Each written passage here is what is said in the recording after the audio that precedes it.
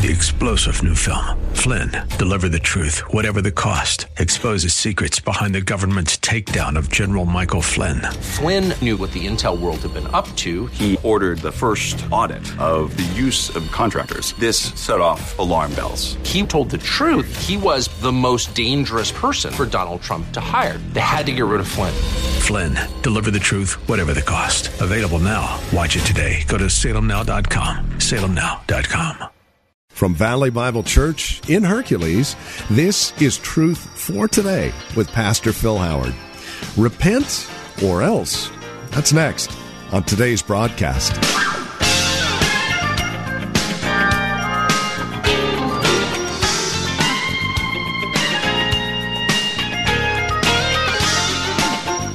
Sadly, in our society, we have negotiated with sin.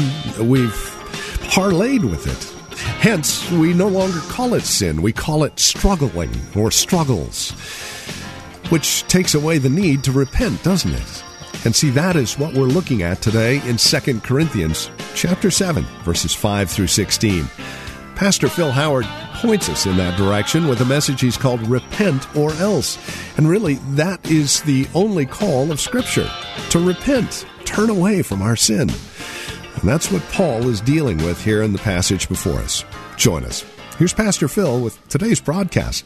I'm bowed down and brought very low. All day long I go about mourning. My back is filled with pain. There's no health in my body. I am feeble and utterly crushed. I groan in anguish of heart.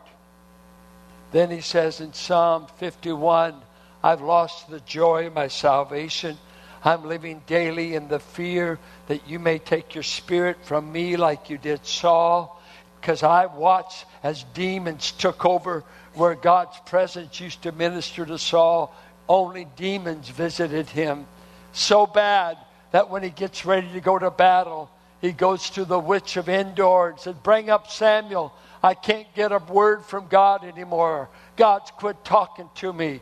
And she conjures up Samuel. And Samuel comes up before him and said, you're going to die on the battlefield tomorrow, Saul, because you wouldn't obey God.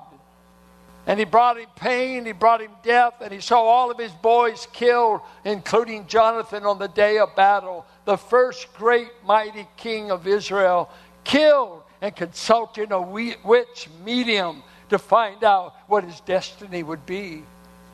Was he saved or not? I don't know. Did he ever repent? I never hear about it. Can you have sorrow that never leads to repentance?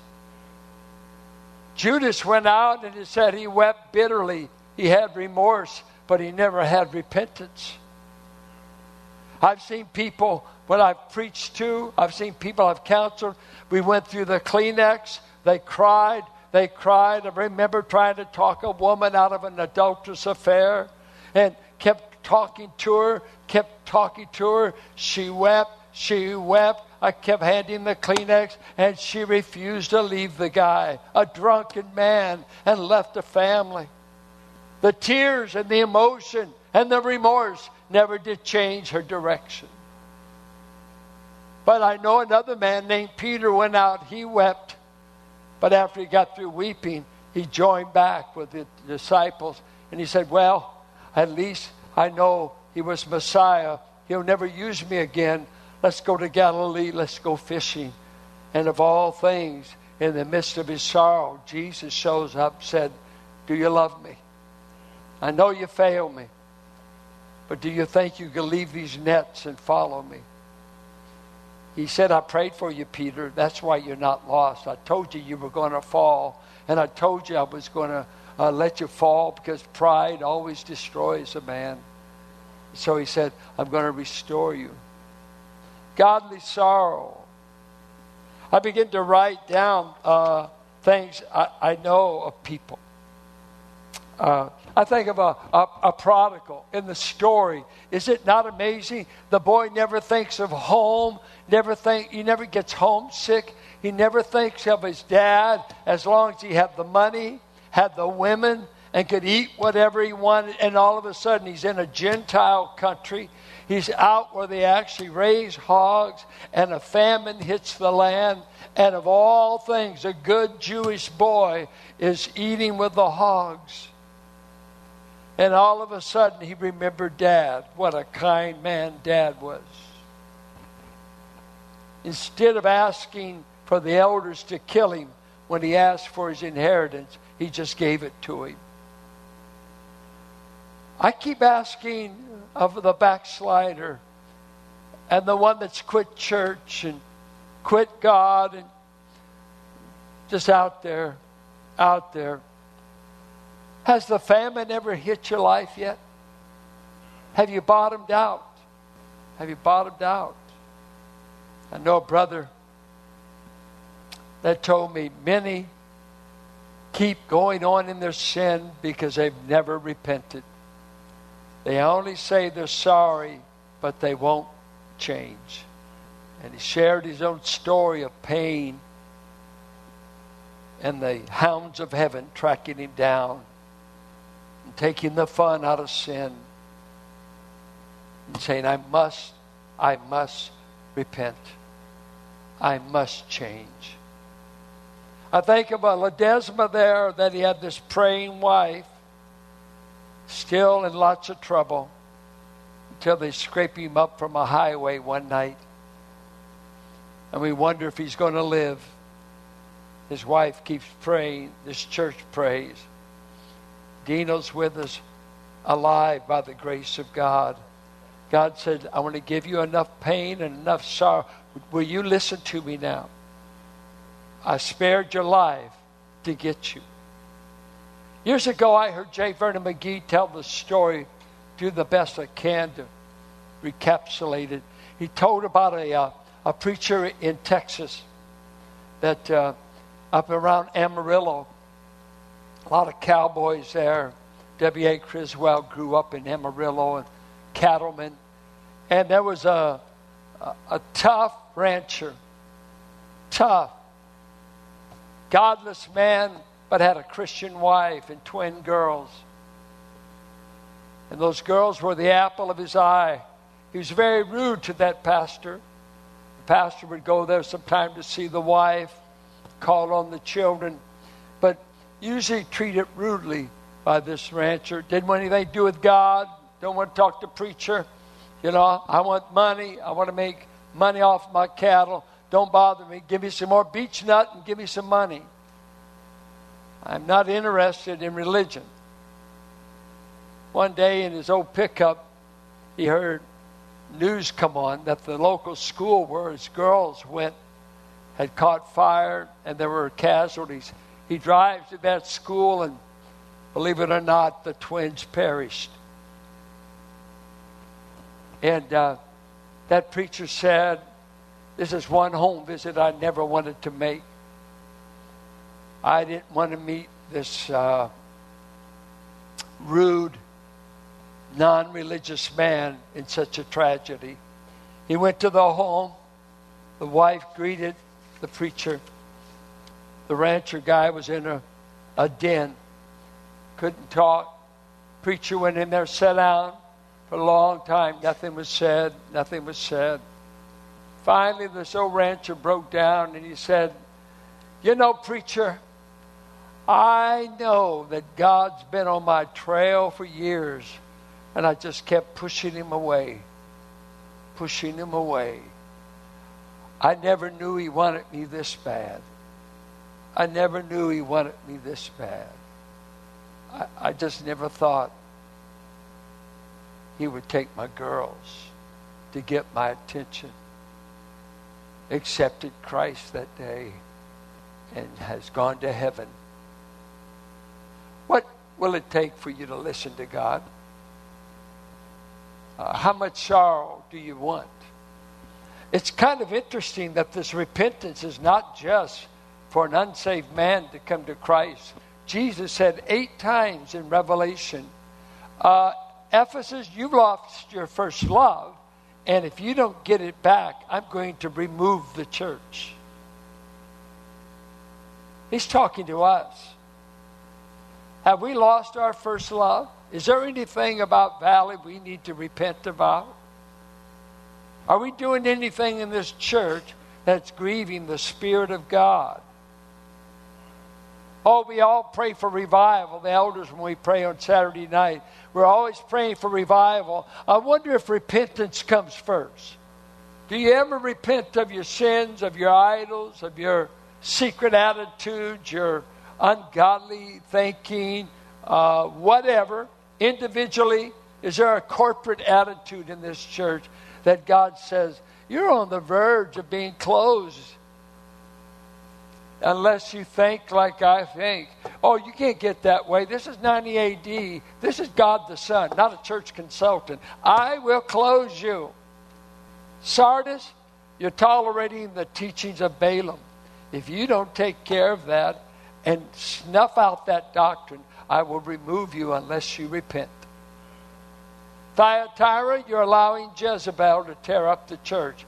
She's seducing my servants. They're involved in immorality, and you're looking the other way. You're winking the other way because we don't do any church discipline. That's barbaric. Nobody does that in grows, you know. You can't discipline people and have a church grow. If you don't remove her, I'm going to remove you. Laodicea, you tell me you don't need a thing I've got to offer because you're already well healed. You got plenty of money. You can see. You've got your own bank account. Well, you're broke. You're naked before me, and I'm about to spew you out of my mouth because you become so lukewarm. You're a sickening church. And unless you repent and get your zeal for God back, I'm going to remove the lampstand. And friend, I've visited Turkey. I visited Asia Minor. There's no church in Ephesus. There's no church in Thyatira. There's no church in Sardis. They've all been removed. You know, churches all over this country are closing. They're always closing. And we might be next. No. This church won't exist because we got a building. We're selling buildings all the time. What makes a church is the people in it. Are they doing what Christ wants? Is Christ's agenda being done in this church? Is his priorities our priorities? Because you can get to, pretty soon you got this club, you got this meeting, we got this, and you got this potluck, you got that thing. Hey, is there anything down there that Jesus died to get done?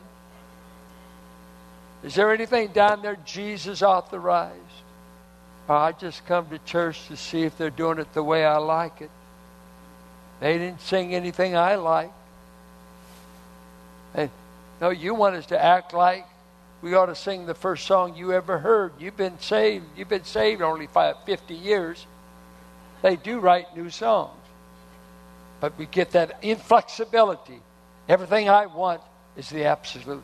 Everything God wants is what's absolute. Taste change. Taste change. It's what God wants. Does God care if we sit on pews or theater seats? David tried to get theater seats. I try to save us money, so we're on pews. And man, we got to move you people over. It makes me sick to look all like, wait, I want you in. Because I want faces, not spaces. I don't want to be spaced out in church. He said, godly sorrow leads to repentance. Have you ever repented?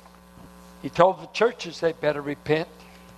When John the Baptist started his ministry, he said, repent, for the kingdom of God is at hand. When Jesus started preaching, he said in Mark 1:15, repent and believe the gospel. So they went right together. Repent and believe the gospel. Now, what's amazing, where I went to school, they don't believe that you should have to repent because the Gospel of John that tells you how to be saved never used the word repentance one time. It's only the word believe. 1 John, repentance is not found. Believe. So the two sides of saving faith is I repent, I change my mind about my sin and the direction I was going, and I put faith in the Lord Jesus. One's negative. I turn on what I was doing and what I was to embrace the Lord Jesus. They're both going together. They both go together. Repentance in the book of Acts. He said in Acts 20:21, I preach to the Gentiles repentance towards God and faith in our Lord Jesus Christ. Now, what does it mean to repent? Basically, it meant afterthought. Metanoia. After nous, my mind. But it had an emotional aspect. Feel remorse. I regret what I did. It was used of changing my opinion. And so it had that. It had a volitional idea. It meant I am sorry. I've done wrong. It's not sorrow without change like Judas, but neither is it deep feeling or change without going through the emotional remorse. How could I have done this against God? How could I have rejected Christ so long? I can imagine David. He said, my sin is ever before me. I don't know about you. I don't know if the rest of David's life he thought of that night. I don't know if the rest of his life he might have thought of what it felt like for Joab to put Uriah right in a key spot in the city to have a stone thrown on him and killed. David rehearsed it, I'm sure, 1,000 times. The sorrow led to a repentant man. Repentance is what we do when we forsake sin and we cling to Christ. I'm repenting of that. I, in faith, embrace Christ. He said it results in salvation. Results in salvation. Now, what does that mean? Was he writing to save people when he said, I wrote you a sorrowful letter? Was he writing to the saved or the unsaved? Yeah. So, should you ever ask a believer to repent? Yeah. Maybe you're one of these people, I haven't changed my mind in 30 years, and I'm proud of it. It's like the guy said, do you ever tell your wife you love her? And he said, yeah, I said that 30 years ago. It stands good until I revoke it. Reminds me of that guy that took his wife to the counselor, and she's all down, the marriage's not doing good, and the counselor talks to him, you ought to do this, you ought to do that. Finally, the counselor goes around and kisses her. She lights up. And the husband said, what in the world did you do to her? He said, well, I kissed her. You saw it. And the guy said, wow. And the counselor said, she needs something like that at least 3 times a week. He said, man, I could only bring her in once a week. Just clueless. That salvation here is initially when we were saved, we repented and believed. But repentance is like confession. It goes on all of our life. If you're growing. I'm changing my mind. I'm changing my view. I'm changing my attitude. Let me ask, is God changing you? Is God changing you? I know you're trying to change me. And you're trying to change her. Try and change him. Is God changing you? It was so refreshing when my wife finally apologized. It was like biting nails for her because she could never be wrong. She thought she was wrong when she married me. But see, I apologize all the time because I know I'm a big sinner. I apologize 10 times more. Guess what? I need to 10 times more. So that's not a virtue. Not a virtue. But it was very hard for her to ever say, I'm wrong. And when she did, I usually recorded it. Does anyone know what I'm saying? Go ahead, men, raise your hand if you live with Miss Perfect. You know, and I know people like this that is, man, how many times I've had to change my mind about people, situations, and about me. I got into a wrong attitude years ago. There was a person that was slandering me, gossiping, and this. And I just learned about, in 1 John 5, the sin unto death. And I decided I knew what it meant. Kill her, Lord. And I did a few times. I said, Lord, she's touching your anointed me. Kill her in Jesus' name. And she's a believer. You don't know how close some of you came to being in that prayer. Let me tell you, she knows, and Fran, she was there. That prayer request got crumbled up some way getting to heaven. I don't know. That was still when we were doing IBM cards. It got crumbled up, and the next thing I know, I am sick. Oh, you think he's judging me again because I'm just getting over the flu. No, that's normal. That's worldly. No, I got so bad, I thought I was having a nervous breakdown. I couldn't think hardly. Graduation was coming. I had to have my wife and friend put the diplomas together, and I'm the dean. I should have been there. I could not function. I'm going to the doctor. I'm telling Carolyn I'm losing my mind. I am not serious. I'm not making. At night, I would sleep with a Bible on my head. And I'd say, but you have given us not the spirit of fear, but of love and of power and of a sound mind. I claim it in Jesus' name while I'm going insane. She knows. I'm not making this up. Because God says, I want to bring some godly sorrow in your life. You don't get permission to think that way about a brother or sister. Who do you think you are asking me to kill someone in Jesus' name? I said, well, it'd feel good for right now. Get her off my neck. That's why I'm your pastor. I'm the biggest sinner in the place. Well, you nearly killed me. I had to repent, and he saved me. And she's a wonderful gal. I just got the wrong attitude. I can't believe it. I was wrong. I was wrong. And she's still breathing and kicking. Thank God he doesn't answer every prayer. We better stand. I just want you to know, God, if you're his child, and if he's in the process of making you his child, he wants you just to answer his voice, but if you want pain, he could arrange it. He's plenty capable. Does it sound like a threat? It's just an awesome thing to fall in the hands of the living God. You ought to come while he calls. Come while he beseeches. Come while he says, come take my yoke. And you're listening to Truth for Today with Pastor Phil Howard, the ministry of Valley Bible Church here in Hercules.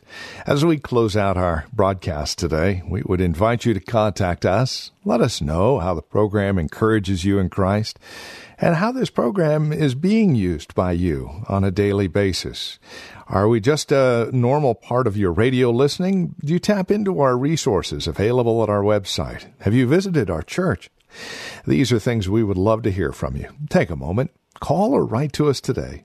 Our phone number is 855-833-9864.